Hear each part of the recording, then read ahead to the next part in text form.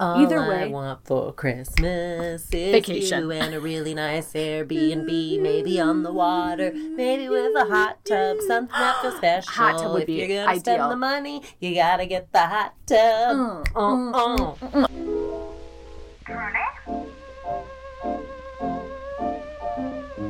Darkly. Creepy.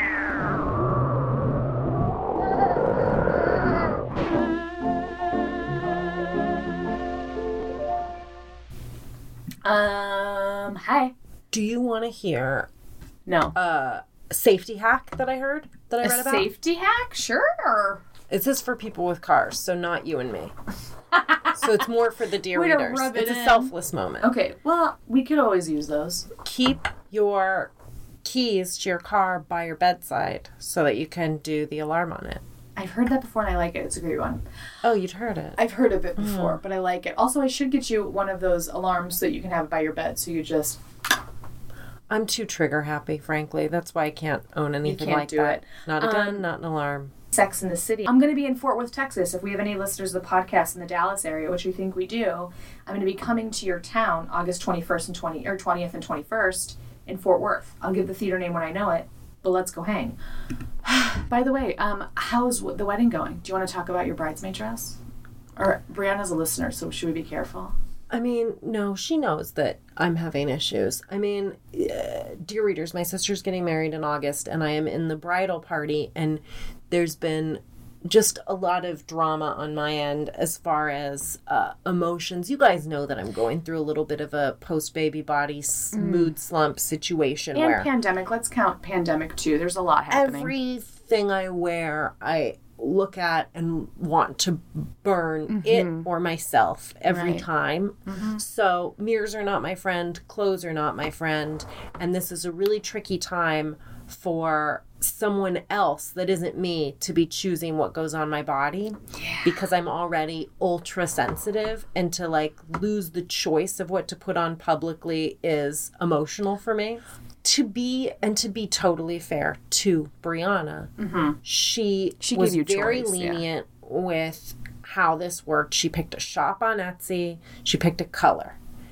And basically all of us could pick the dress from this Etsy shop, and the woman asks for your measurements and you send them, and she makes you a dress and sends it. Now the problem with that is she makes you a dress and sends it, and if you're me, you try it on, and what it looks like is that I'm wearing a sack of skin, because the color is the exact same color as my skin. Very close But to your also, skin color. it's just a very sack-like dress. And it looked, surprise, surprise, much cuter on the model. It would do that. I will say that's the problem with shopping, is it does look better on models. And then you put it on and you're like, this is not what Why I am I thought. not a size I 0, thought 6 that I foot would tall look person? like the model if I put it on. Well, and here's the other problem. Let me just say, dear readers, the situation is that it's me, my two sisters, and two other gals that are the bridesmaids. My sister Madison is a runner and looks like a runner. She's very fit. My sister Whitney is a model and addicted to the gym, and she looks like that. She's got a banging bod. You've got them. Yeah. Then the two gals that you add to the mix are, I'm not exaggerating at all. I'm not exaggerating. They are probably both, they have the same body type, and I would guess they are 5'11", in the 110-pound neighborhood, if I had to guess. Maybe you guys watch Succession. Picture Willa from Succession. Picture that body type, because that is one of them. I was waiting for it. That's so... I love it. Picture her. It's her. Because it is actually her. It's Justine. It's her. So Jesus. That's who... And then I'm like in this skin sack rolling down the aisle like a ball next to those four people, and then in a team photo with them. So it is actually anyone's worst nightmare. And it's my sister's very special day. I'm just having an emotional reaction. Every time I find myself in tears frequently. Really? Yes. And did you cry yesterday? Too. And you don't cry often anyway, do you? I only cry about this. So what does that say about me? It says that we're all victims of the same society. That's what it sounds like. We're all victims of the same society. Observation. I would just say that it's supposed to be a day that's very happy, and I would like to be just excited about it, but I'm having a lot of selfish feelings that involve dread, anxiety, and tears. And that's what's going on for me. You know what? Here's the thing. I'm going to say, because I'm an optimist, I'm going to say it sounds like these tears needed to come out. You were going to have to confront this at some point. It's just happening at a time where it's like also involving the wedding and somebody just, you know what I mean? Like maybe, like I think all those things probably have felt. So it's like, let them come out. Let's address it. Let's come out. Here's my thought. I do think we should find you a tailor. If they don't do the exchange, I think we find you a tailor and we like cut the dress. I will say the good thing is when I looked at the shop, I gotta give props to Brianna for like the dresses being under $100. That's great. Yeah. That is that because I feel like linen. They're like a fabric everyone can get on board with. And afterwards you'll dye the hell out of it. Yeah, it'll be great. But in the meantime, we gotta because this is not. I want to be clear. It's not a Brianna thing. It's a me thing. I know. And it's not a you thing, it's the dress thing. So I came in, and I hope it's okay to share, but Quinn was doing some isometric leg lifts, which, gotta love. You got a great butt, as is. You know who else has a good butt? Griffin. I think Griffin has a really good butt. He does lots of leg lifts. He does a lot of leg lifts. I walked in, I was so happy to see that, Griffin. I'm so excited to see Cole when we're done recording this session. You were doing isometric leg lifts, and I had to note, the thing is you could do as much shit to your body as you want. You could stop eating. I don't suggest it. I don't think either of us would be happy doing such things. But that dress, you could put that on any body and it would look the same. Like a skin sack. Because it's like a shift dress. I blew it with the choices. I should have gone with the jumpsuit. You didn't though, because here's why. Well, here's what I realized, Carrie. You didn't blow it with it because now you have more fabric, so you can tailor it in a cooler way. I think I'm just going to have to swallow my pride and all my sandwiches and roll down that aisle. Right. But I got to say, too, though, you got 2 kids to show for it. Like, everybody else is like, but I feel like you're going to be happier because you have 2 beautiful kids. And everyone else is going to be getting drunk without 2 beautiful kids. There's no I'm trying to get the silver lining here. It's really hard. Did I mention I'm not going to be able to breastfeed in the dress? It's a high neckline. So, and I realized that, and it's too tight on me to get Griffin inside the dress. So truly the issue is going to be Griffin was just in there. I'm obsessed that Griffin is going to be inside fucking dress. Oh, you're not Patreon subscribers, folks, but I gotta tell you, I went on a fucking rampage. How'd you know they're not? Some of them are. That's rude. I'm so sorry. I didn't mean to. By the way, join Patreon, but we talked a little bit about pandemic stuff and being proud of what you did accomplish during the pandemic, and I just gotta say, to bring it out here, your body got you safely through a pandemic. Whatever it looks like, it's because it was protecting you from a fucking deadly virus. And you need padding for protection. If you have no meat on your bones, that virus is going to rampage through your system. Also, you stayed home and kept somebody else safe, so you maybe didn't go outside for exercise. And you know what? Thank you. You probably stopped the spread of the novel coronavirus. So I got to tell you, thanks, body. You might have a few more lumps and bumps, but you know what? She survived. I'm gonna make it. I'm a survivor. Is that Scott Stapp doing Destiny's Child? It's my cover of the cover. With arms wide open, I'm a single lady. So it was so funny, though. This woman that made me the dress, I have to tell you this, that when I wrote to her about it, she just wants your measurements, like straight up. And I somehow ended up with a very long email to her about how I feel about my body right now. And I thought to myself as I was sending it to her, to this woman on Etsy, I should get a therapist, because until I do, people on Etsy are having to really sort through a lot with me. And that doesn't seem fair. I like it, though. I think you need it. Like I said, the emotions were going to come out eventually. Well, people should know that until I get a therapist, the people that work on Etsy, it's on you. And you're going to have to hear about and deal with these feelings. Quinn, this morning, I texted her saying I was coming, and she goes, great, I'm trying out everything in my closet. How did that go, by the way? Not great. Griffin and I both cried. He did, you did. He didn't like what he saw. I didn't like what I was bringing to the table. It's like 6 a.m, and I was like, what about this jumpsuit? And he was like, ah! And I was like, agreed. And then I'd start crying. It was like, really. Does that mean we're going to be eating soup a lot now? It does. Sushi. Sushi. It's summer. We can eat soup. That's too hot. You know what's actually, Padma Lakshmi on Instagram, she does these like cooking bits, which by the way, it's basically her in like negligee with like her perfect body, and like her boobs look incredible. But she made a chilled cucumber soup where she did English cucumbers with salt and pepper and maybe grated garlic or lemon and Greek yogurt, and you just blitz it. It's like a gazpacho. That's nice. Just as a thought for cold soup. It looked good, and I think we should try it because you have a Vitamix. Is it my... Oh, by the way, you're listening to Truly Darkly Creeply. I'm Quinlan Posner. And I'm Carrie Epperlaw. And you are about to hear something that doesn't have to do with my body. Or food. So that's get excited. Rare. I feel like we always talk about... I've talked about my body on this...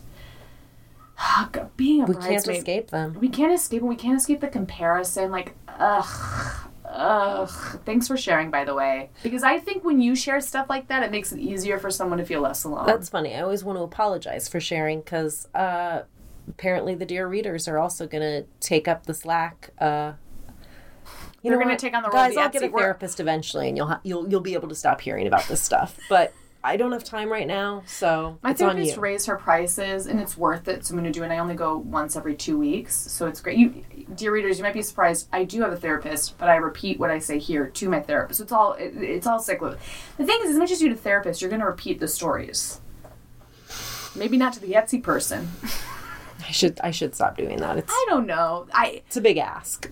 I would love to read the email, but I also think I'm wondering. It's long. It's long. I don't know if we have time. It's like a full page. Okay, here we go. I got my information from, I don't know if you listened to last week, but I'm an acupuncture fan, and there was a People article magazine, and so I got my story from there. People, Oxygen, Daily Mail, Pleasanton Weekly, San Fran CBS Local, Press Democrat, USA Today, Danville San Ramon, Little Things. That's where I got all this information. It's July 4th, 2020. Recent. Real recent. It's July 4th weekend. We've been pent up as a group at this point for 4 months, maybe, right? Around 4 months. They're in California. It's the Gershman family. So it's Dr. Ari Gershman, who is a physician. He's a doctor. He's a pharmaceutical executive. He has a beautiful family. He has a wife, 3 kids, Evan, Jack, and Macy. Dr. Ari, I'll call him Ari. Ari decides, you know what, I want to get out. I want to go off-roading. I have this Jeep. He's an outdoors guy. He loves biking, and usually he brings his oldest son. But for some reason, he was like, I want to go out. Who wants to go with me? The middle son, Jack, shoots his hand up in the air and is like, me, I want to go. And Jack, I guess, isn't much of an outdoorsy kid, compared to his older brother. So Ari's like, great, Jack, come with me. Jack is 15 years old. They live in California. They drive over to the Tahoe National Forest to off-road. Have you been there? No. I think it's around 4 hours away from where they live. So it's July 3rd, 9 a.m. They're driving in their Jeep, and they were in this area called the Poker Flat region of the Tahoe National. I barely know her. Sorry, had to. My grandma would say, pinch me and inch me went to the river. Inch me fell in, who was left? I'm not doing it. And then she would pinch, and she made a little girl cry recently. And then Grandma would do ick me and kick me, unch me and punch me, and she would do it. Whoa. Grandma was rough. Yeah. Grandma's loved it. Saucy. Love a Great Depression biddy. You know what I mean? You want to have a I don't know what I think kids like Koa right now, being born in a pandemic, or in Griffin, are going to be great. I don't think we're going to have the same level of fear. We have like existential dread, but they had like real fear. That I think made them really cool. I'm trying to be like that. Anyway, that's why I do this podcast. So they're driving along in their Jeep and they're a little bit lost at the Poker Flat region, daughter. And Ari sees this like blue ATV pull up and he's like, oh, I'm going to go ask him for directions. Jack's in the passenger side. So he turns around to go ask for directions at this blue ATV, which stands for all-terrain vehicle. And before they could even ask, Ari sees the guy in the blue fucking ATV pull out a gun. Ari slams on the gas to go to try to escape. Jack, his son, hears 2 or 3 shots. He sees his father grab his chest, stops the car, puts it in park, has the foresight to put it in park, falls out of the Jeep. Dr. Ari is dead. They just shot him? They just fucking shot him. At this national park? Yes. What the fuck? Jack immediately goes, oh my God, grabs his phone, runs into the woods. Just out of the car, get the fuck out of there. Just out of the car, fucking Holy run. shit. He sees his dad get shot, and Dead. he runs. He falls out of the car. He dies on the scene. Jack, I'm so sorry. So Jack is like, oh my God, this guy's chasing me. What am I going to do? Jack runs. The guy's chasing him? Well, he thinks so. He doesn't know. I think he just books it. He just fucking books it. Gets out of there. Fuck. He has his phone. His phone has no service. They're in the middle of a fucking forest. So he's like, he sees 2 mountain peaks. He's like, I gotta go to the top of the mountain to get some cell reception. And he's like, maybe this guy's saw me. So he's going up. His phone is at 1% battery. He's running up the fucking mountain. He gets to the top of the mountain. He has 1 bar of service. Oh my God. And 1%, it's not going to send. It's going to kill the phone. He calls 911. Fuck. He says, I'm lost. It's a huge forest. I don't know where I am. Blah, blah, blah. He gives all the information. My dad's dead. Blah, blah, blah. They say, stay where you are. Just stay where you are. Well, I don't know if that's the right direction. So what they're doing is they're trying to ping. They're like contacting AT&T to ping his signal, like where they are. He has some time left, so he calls his mom. Oh, God. This is breaking my heart.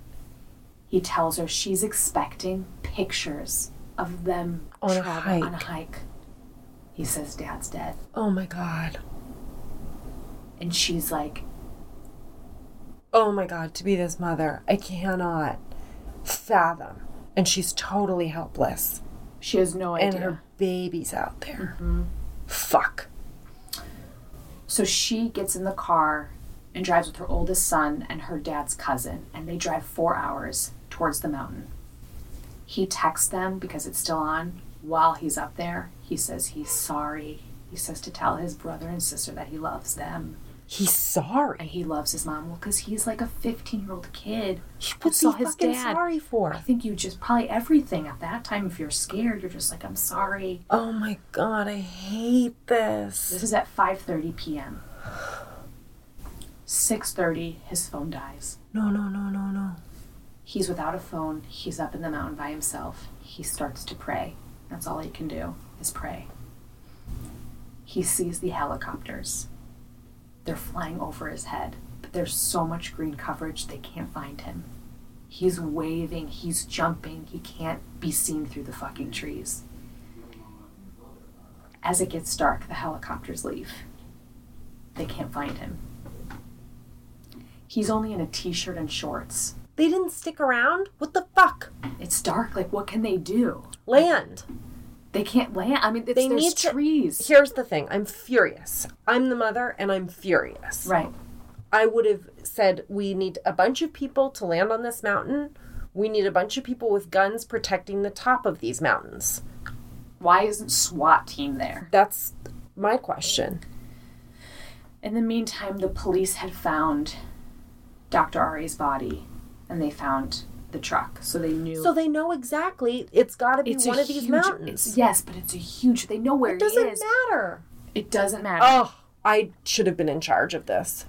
He is in a t-shirt and shorts. It gets 50 degrees. He's covered in bug bites. He puts his knees in his shirt and he curls into a ball under the tree. He falls asleep. He manages to sleep through the night. He wakes up to cracks. He gets terrified. He's scared that there's bears there. He's scared that the guy who killed his dad is going to follow him.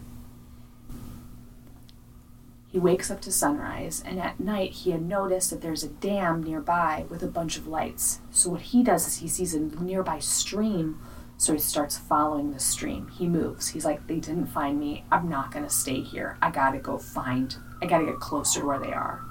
So he finds a stream and he walks along the stream, which I think is a really smart idea. He is able to drink water from the stream to get, to drink something. He starts walking. Meanwhile, the California Department of Fish and Wildlife, they start ramping up their efforts to search for him, right? So they needed to get everything situated. So they get their canine unit to locate him. So we get these 2 dogs who are trained to smell illegal marijuana plants. Okay. That's their training. Their names Seems like the wrong training for this job. Certainly. Their names are Beto and Champ. Great.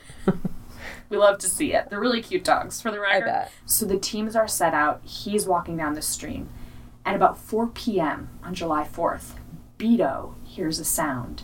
Champ gets a whiff of smell. Okay. They notify the rescuers. They start calling out his name. He hears them. Oh, thank God. He hears them, and he's found. He's found... Oh, thank God. With bug bites over him, but for the most part, he's okay. He's okay. They bring him out. He was gone in that forest for 30 hours. Oh, Jack. He's dirty. He's in shock. His mom talks about how he's not a hugger, but she saw him, and she said his eyes were like saucers, that he was just in shock, and he was dirty, and she just gave him the biggest hug, and she wouldn't let go, and he hugged her back, and she was like, and he's not a hugger. Poor little guy. So he's home safe. And then it's the reality that these fucking wild animals killed their dad? One guy on an ATV. By the way, just as a sidebar, his mother credits her husband for helping save him with that 1 bar of cell service on the top of the mountain. She's like, that was Ari. That was him helping protect her son. That's beautiful. I really liked that because there's no reason why you should have any cell service in that fucking forest. Mm-hmm. So then they're having to confront the idea of what happened with Ari. There were also 2 other people that day who were shot. They were not killed. They survived. They were not fatally. It wasn't fatal, but they were shot. So this person on a blue ATV was going around the park shooting people. Random acts of evil.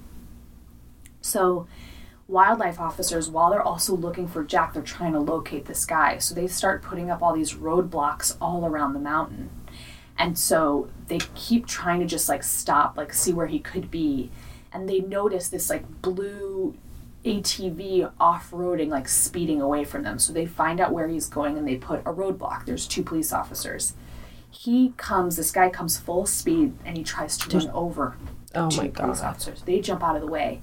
Another wildlife officer is farther back, so he starts to put his car in the way as a roadblock, so it's not people. This causes a collision. The guy just runs into him. This causes the officers to open fire on him because obviously they're fucking in danger. They finally manage to get this guy. He is taken to the hospital, but he's the guy who had shot 3 people, killed 1 person. His name is John Thomas Conway. He was 40 years old. He actually was out. He had been arrested before, and they had been arrested and imprisoned before. In March 2019, he had a conviction for battering a family member and also a felony vandalism charge when he drove his truck through his family gate. Okay. So he had gone to jail and then was out and was on parole, and he had already broken parole violations. So he had stolen another ATV that was similar to the one he was riding back in January. He had also broken his parole again when he didn't check in with his parole officer, and then when his parole officer came to check on him, he noticed that there was a bunch of ammo in his house, which is obviously a violation of the fucking parole. It's probably shouldn't have fucking gun ammo. So there was a warrant out for his arrest. No one could find him. He was known to have mental health issues, which it seems like the obvious thing, but I just think it's worth saying he had mental health issues, which is why else would you fucking go around shooting people? You don't. But which is not to say that he should not be punished. He should be fucking punished to the greatest extent of the law. He's also struggling with addiction to alcohol and methamphetamines. I still wonder about the randomness. I don't know. They didn't say if any money or anything was stolen. You know, I mean, he's on an ATV, which is not like a vehicle to carry shit. Like, it was like if they had a bike, you know, because Ari was a big biker. To assault someone in your family and stuff like that, that's personal. There's personal. To go into this park and decide to shoot a bunch of strangers. 3 people, yeah. I just wonder what bridged that in his mind, even if it was a sick mind. I'm Totally. I think I would love to know why. Like, I would love to know, but I don't think we'll ever know. Okay. Jack's mother, Ari's wife, what's crazy is a couple months before she was diagnosed with Hodgkin's lymphoma for the cancer, and she had texted him that day, her husband, that she had gotten some good test results back, and he's a doctor, and she never heard back from him. So that was like the first. She was like, it's weird that I didn't hear from him or whatever. And so now this family is dealing with the loss of Ari. She's currently in chemotherapy. And Jack, I'm sure, has residual trauma that will live with him. They also have a GoFundMe, if you're interested. Oh, totally. To look it up. Wow. But the fact that Jack is back safe with his family is amazing. I do love that Jack's mom credits Ari for her son's safe return home, and this happened July of 2020, less than a year ago. Wow. Oh, they must be struggling so much. I'm so glad that Jack made it home. Yeah. There's nothing. I can't imagine him having to see it. I was also struck by that, like, flight, fright, or Flight, fright, or freeze? No. Flight. Wait. It's fight. That's it. Fight, flight, or freeze. And I was amazed that he just knew to fucking run. Flew out of there. Smart Jack. We're so glad. I also didn't hear about what happened to the other two. I know that they did not die, but they were shot as well. God, they must be dealing with trauma as well. What a crazy thing. I just can't imagine a stranger walking up to you and pulling the trigger on a gun. I mean, it happens, but it is like, what a total, complete, and utter mindfuck that we walk through life just betting that it won't happen is sort of the premise we all operate on. Ugh. Wow. Terrifying, Carrie. I'm glad that my story is a brighter tale to tell. Oh, wait, I do want to say really fast that Ari was like a really nice guy, and he loved to hike, and he loved his kids, and that, you know, he was a really good guy. Yeah. Okay. So I'm going to tell you the story of... The guy's name is even great. The guy's name is going to make you smile. This is the story of Arno Funke. Funke? Yeah. Tobias Funke of Arrested Development is Funke. It's Funke. So it's Funke? Well, in Arrested Development, played by David Cross. Yeah, no, I know. Funke. Okay, maybe it's Arno Funke then.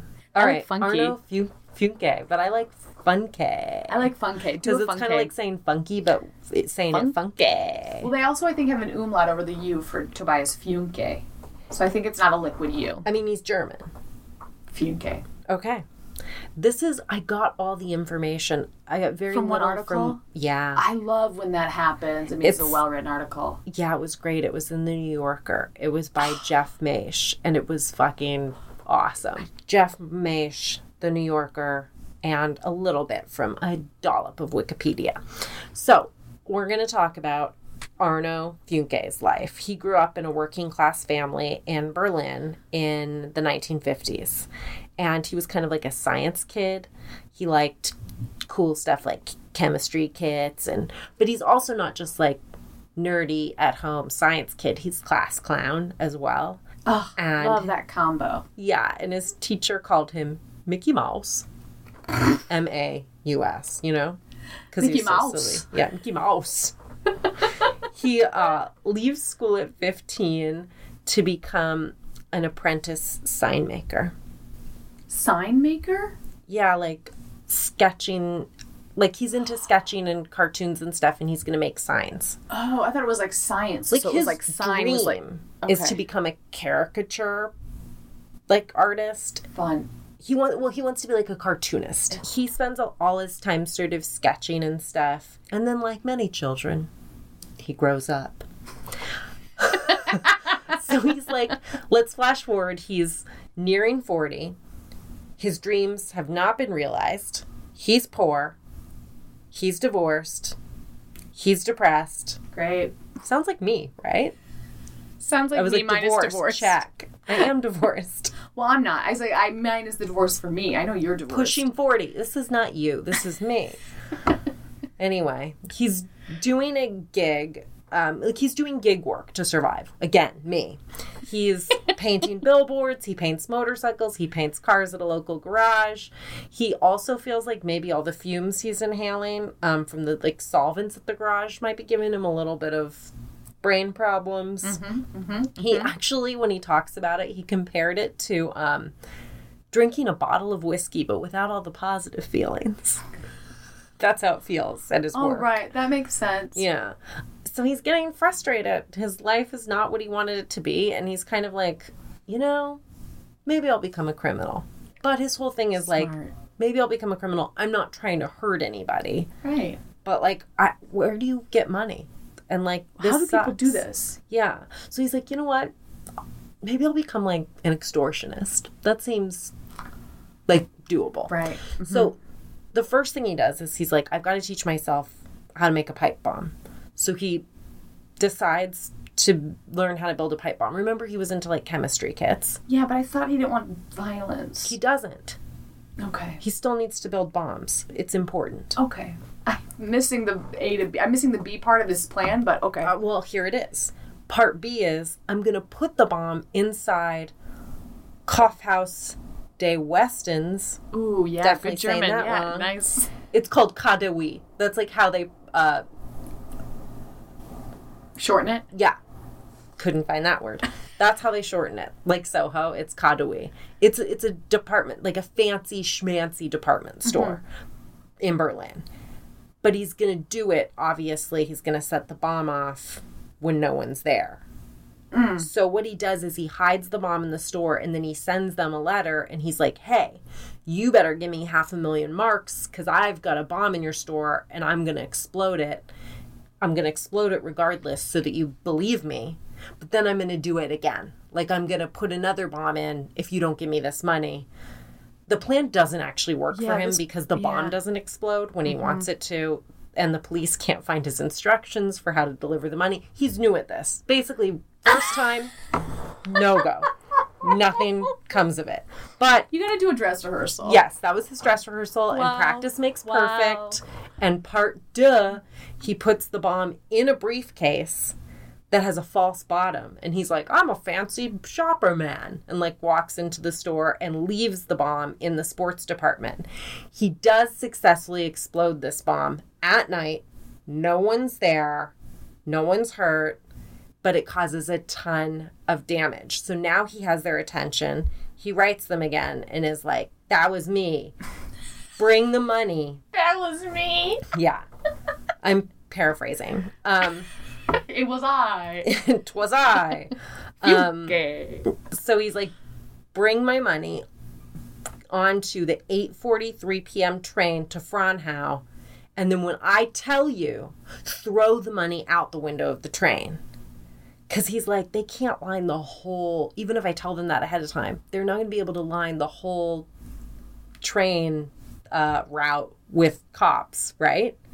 So he hides in his car repair shop, which is close to the train, and he gets hammered on vodka and waits for the train.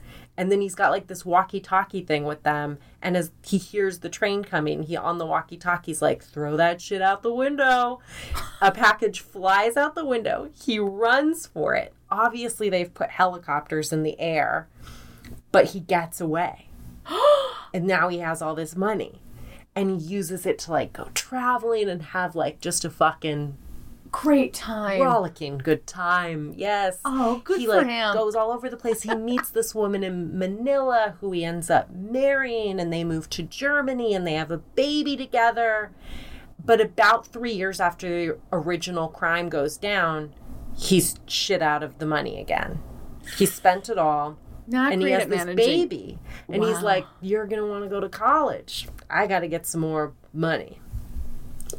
But he's got a family now. So he's like, here's Does his the thing. wife know that he... Nope. Not at all. And he's like, I can't, like, I don't know, have the changing table double as my, like, pipe bomb making desk. So I've got to have a place that's just my own to do this shit. So he gets a secret cabin and he tricks it out with cool, weird spy shit.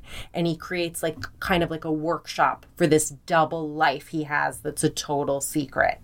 Okay? Whoa. So now it's a year later and it's 1992. He's ready for his next mission. This time the target is a fancy store called Karstadt that he does his usual. He plants a bomb. He sets it off at night because that worked for him before. He set up the bomb in a section of the store where there's a bunch of porcelain stuff. So I picture it being very cartoon, where when the bomb went off, all this porcelain vases are just like exploding everywhere. This time he asked for 1 million marks in his ransom letter. Well, he knew before. He's got 3 people. He's got 3 mouths as opposed to just 1. Right. So he says, this is cool. He's like, you guys, just reply to me via a coded message in the newspaper that you copy what I'm asking and that you're going to do it. What I want you to write in the newspaper is Uncle Dagobert greets his nephews. Do you know who Uncle Dagobert is? No. You're going to fucking love this. Dagobert Duck is the German name for Scrooge McDuck from DuckTales. Not only that, but he has started signing his letters to the authorities and to the shops as Dagobert. So Scrooge McDuck, you know Scrooge McDuck. He's like a greedy industrialist. He's Scrooge. He has a mansion that has a room of just coins, right? Filled with his money. He's Dagbert. He's Duckbert. Yes. So they agree and they put this message in the paper. He sees their DuckTales message. He sends them back directions. They follow the directions to a forest. In the forest, they find a box attached to a telephone pole. Inside that box, you're going to die, is a little sack. And do you know what's on the damn sack? An image of Scrooge McDuck with the DuckTales logo. It's an empty cartoon money bag. The balls on Arno. Like, it's just so delightful he does this. So he includes for them like a little doohickey he made that they can use to attach his money sack to the back of a train. It's not like a rope or something. It's like a suction cup or something. It's an electromagnetic, like, Mission Impossible doohickey. And he's like, fill the bag with money and then attach it to the back of this train going to Berlin. So remember the last time what he did was he said, chuck it, and they threw it out. This time it's getting a little more elegant. And his plan is that he has a remote that will disable the magnets when he wants, and the sack will fall off the back of the train. Smart. So he's in charge. So the day in question, he goes to the train tracks where he's going to deactivate it. He wears like a weird costume, like ghillie a wig. Suit. Oh my God, ghillie suit. But this time he's not so lucky. It does not go according to plan. And when he deactivates the magnets and the package falls off the back, they just fucking stop the train and the authorities jump off it and they point a gun at him. But he's like, ugh, and grabs the bag, the cartoon money sack, and runs against all fucking odds? He gets out? He gets out of there. No And he's like, holy shit. That was scary. That was close. That was insane. God love these detectives who are hunting him, who have started referring to him as Uncle Dagobert. Arno opens the sack that they have left, and he counts out 4,000 marks, and the rest of it is Mickey Mouse money. Can you believe they did that? They got his number. That's nuts. So good. My God. Germany knows about Scrooge and DuckTales. So when the press starts leaking this stuff, everyone's going insane. Everyone's fucking loving it the way we're loving it, you know? And he gets super famous. People are singing about him and they're writing songs about him. They're writing stories about him. Wow. His wife has no idea who the fuck he is. One newspaper says that Dagobert has raised the cops and robber game to an intellectual level never before seen in German police history. Life is like a hurricane here in Duckburg. Race cars, lasers, aeroplanes. It's a duck blur. Might solve a mystery or rewrite history. You're so loud. The danger lurks behind you. There's a stranger out to find you. I love it so much. Have you showed Koa? DuckTales? Yeah. No. It's too dark. Michael Delecky, the chief investigator of Germany's state criminal police in Hamburg. He assembles a team to catch Dagobert. They offer everybody like 100,000 mark reward for any information. One of the officers on the team is a psychologist and former hostage negotiator, Claudia Brockman. She starts to make a psychological profile of who she thinks Dagobert is. And she's sort of like, if we can figure out what's making this guy do stuff, who he is, that's going to help us catch him. But psychological profiling is pretty new at that time. She's like, listen, you guys, this guy Dagobert is going to get really mad, I think, about this fake money, and he's going to set off another bomb. You should know, like, it kind of had the vibe of, like, it's a boys' club, and everybody's also like, I don't know about applying psychology to catching bad guys. So they're not really listening to her. But of course, everything she says is going to happen will happen. Also, I just love, why is this not a movie? This is incredible. It's nuts. This is an incredible story. So, like a new woman cop who's like in a man's job who's going to, incredible. This writes its fucking self. So, Arno is reading about himself in the paper, Dagobert. And he's reading that they're kind of like, oh, this guy's not going to do anything during the day. That's not his style, so he's not that dangerous. He feels now like he has to in order for them to take him seriously. So he builds a really small bomb. And some people do end up getting minorly injured when it goes off. Okay. And it pisses him off so much that this happens. He doesn't see it as his fault. He sees it as the police's fault and he writes them and says, you're gambling with people's lives. And he feels like they made him do this and he had no choice in the matter, basically. Arno, I think what you're doing is you're projecting, you're putting it on somebody else. It's not. Like, what you're doing, I'll admit, it's darkly entertaining to some degree, but you definitely have a choice. You have a choice, and, maybe don't do it where people... you could... this isn't Taken. Do you know what I mean? It's like someone has his daughter. It's for money. Yeah. So, all right, let's just do a quick reality check. Also, while we're doing a reality check, Arno, you're not, in fact, a duck either. Okay? Let's just keep it real. But despite him not being a duck, things are about to go full cartoon. So you should picture the next story with sound effects if you can. Okay. Zoinks! Yes. Okay. During one of the money handoffs in Berlin, Arno gets ambushed and a cop grabs him, but he wiggles out of the cop's grasp and the cop slips and falls down And Arno jumps on a bike and speeds off. So this happens, and the police are super embarrassed.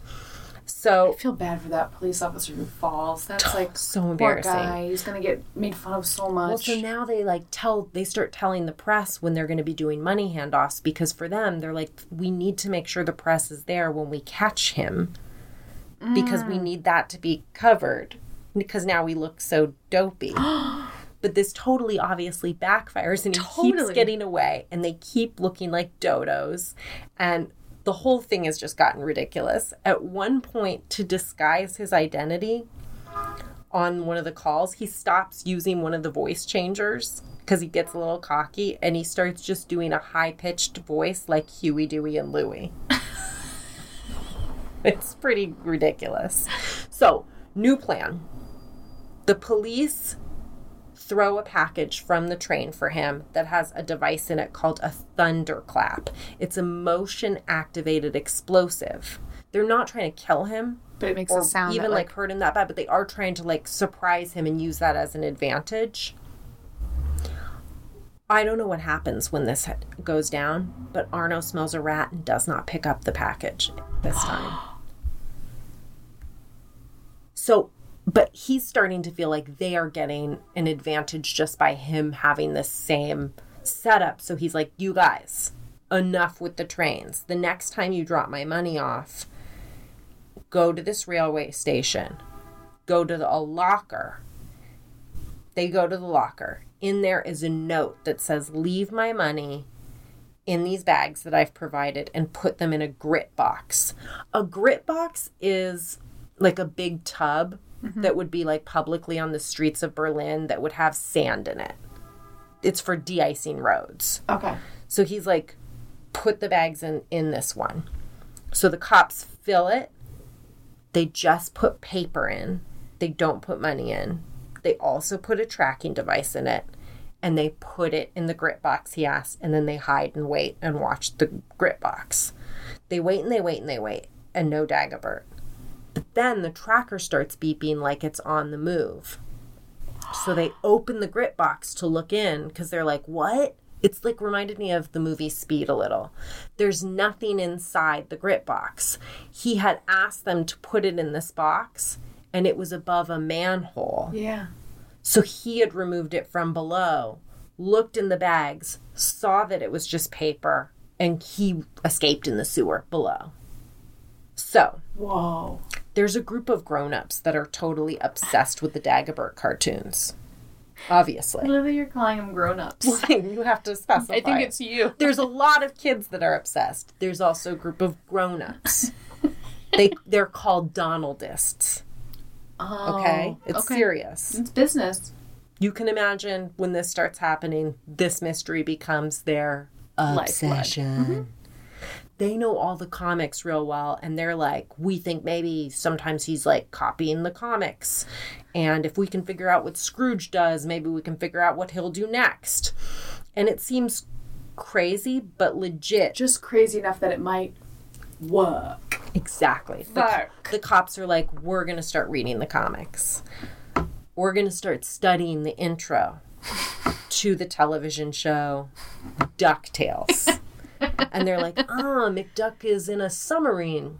Maybe he's going to try to use a submarine. The really crazy thing is that Arno does build a remote control submarine. No. And he's thinking about using it to whisk these like money packages underwater and then like scramble signals with tracking device. Anyway, he doesn't end up doing that.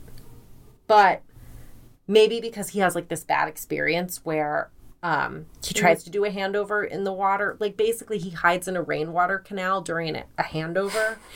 But then it rains really bad that day, and he almost gets carried away. And he's like, this is... Like, he's soaking wet. He almost dies. It feels like he's having fun doing it. Well, this article talked about how he got home the night that happened, and his wife was like, we should rent a thriller. And he was like, she has no idea that my life... is a thriller. But, like, they're not doing well. They're on welfare. You picture him really rich, but, like, They're not. They're, like, just He's just trying to get by. Getting by. She definitely does not think he's Dagobert. Like, definitely. The police start to disassemble some of the, like, weird gadgets that he's making. Mm-hmm. And they're like, oh, a lot of these parts were purchased from the same place, this electronics store in Berlin. So let's stake it out. And one morning, Arno goes in to buy, like, a timer. And he sees this guy, registers that he's a plainclothes cop, and barely fucking makes it. Like, runs. Like, they give chase. Mm-hmm. In 1994, Arno tells the police, go to this abandoned railway track in Berlin. They go there, and there's a miniature train that he's built. It's so crazy. He's like, put the money in it. He's just paying for his own. He's just paying. All the money he's making is just going towards, like, this model train and these like. This is joyful stuff, really. It does feel like him being like, ha, and it's just a fucking cartoon. Which you see what I'm going to do next. So they put the money in the train, and do you think the police officer like, let's go? I want to go. Do you think they fight over who can go to Dagobert? I mean, all hands are pretty much on deck. They really want to catch him. Yeah. They're not sending, like, a guy to drop the money. They're, like, trying to catch him every time. So they go and they drop this money in this mini train, and Arno hits, like, a button and the little train, like, shoots off. But the helicopters are following it.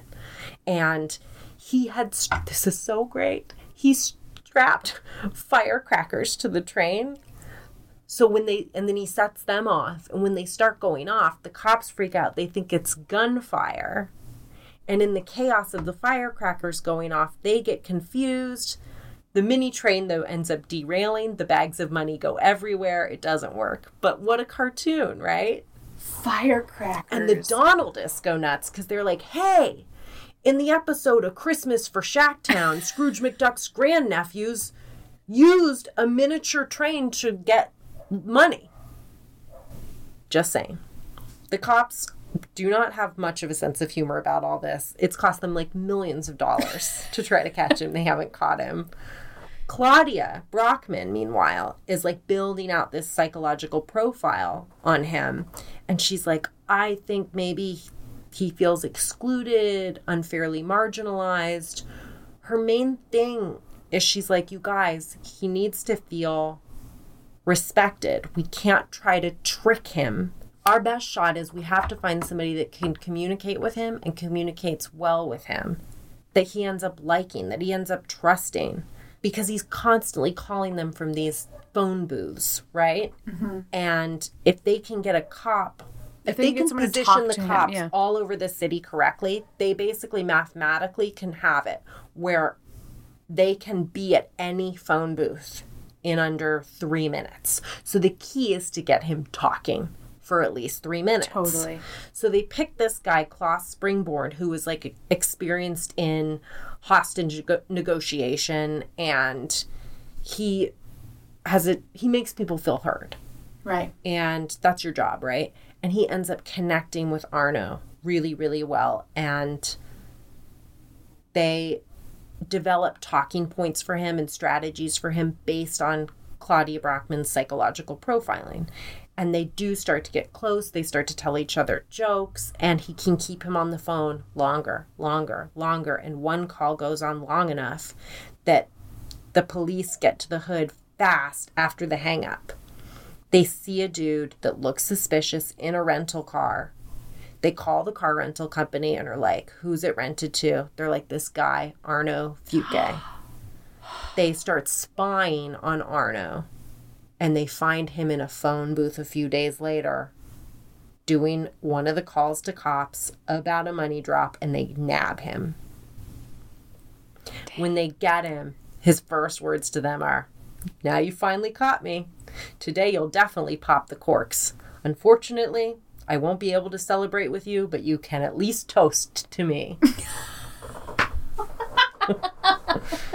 So the police they find his spy cabin. And they get there, and they're like, holy shit, because they see that submarine that he had been working on. They're totally. Like, oh my God, this guy was going to use a submarine. Claudia Brockman gets promoted. She's like a total badass. She reminds me of, like, the woman on Mindhunter. Anyway, that's who I keep picturing. And she keeps using psychological profiling to solve cases. She has a crazy career. Michael Delecky, the chief investigator, says, "It was almost a shame that everything was over. As strange as it sounds, it was also fun." We're like, we know. We know. We've been following and we know. Wow. Arno pleads guilty. He gets 9 years. The public fucking loves him. The prisoners love him. He shows up in jail and gets a fucking standing ovation. No way. To this day, he does not show, like, remorse for what he did. He says, "I feel sorry that I chose department stores. Banks would have been more deserving. But the thing is, with a store, it is easier." That's like his response, really. The happy ending is that he actually ends up participating in a work release program. And in 1998, he finally gets to do his dream job and draw cartoons for a German magazine. And after being released, he continues to draw. No way. It's the best. And he had this kind of crazy life afterwards because he was such a sort of celebrity. He ended up doing a reality TV show and winning a bunch of money on it. And he shared his winnings with the department stores he bombed. That's really lovely. I mean, yeah. I'm so glad no one was hurt. Wow, what happened to his wife and kid? Is he still with his wife? She left him. It's fair. Yeah, that seems like it. That feels like the right choice. Someone keeping that many secrets is something you're like, ooh, you had a double life. Yeah, yeah. Wow. Isn't that a great story? That's an incredible story, Quinn. Wow, thank you. Thank you. The danger lurks behind you. I don't know DuckTales. But you know the song. Yeah. No? When you were singing it, I've heard it, but I don't know it like you do. It's not like... It's a duck blur. It's really good.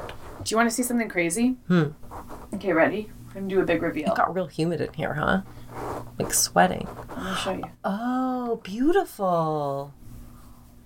Oh, beautiful. Your hair just came down in like gorgeous model tendrils, I want to say. I just did like heatless curls. Oh, can you do that on me? Yeah, I'll do it after this. Do you want to do it at lunch? Yep. Mm-hmm. Okay. Oh, I'd love some tendrils. Are they tendrils? They're beautiful. Does the back look okay? Yes. It's like your hair already looked really pretty in that twisty thing, and then you took it down, and now you're like full model. I have like hair. Yeah. It's like I did my hair. You have to teach me how to do that. It's so easy. I just tried it out last night, and I think it worked. It's great. Do we need a picture for the Yes. Let's go do pictures. Before and after. Oh, we should do pictures. Yeah. Okay. Dear readers, we love you.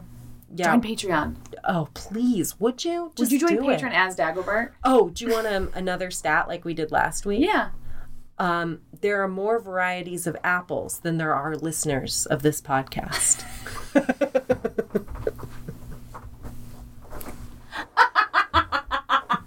How many varieties of apples are there? Not that many. And we're done.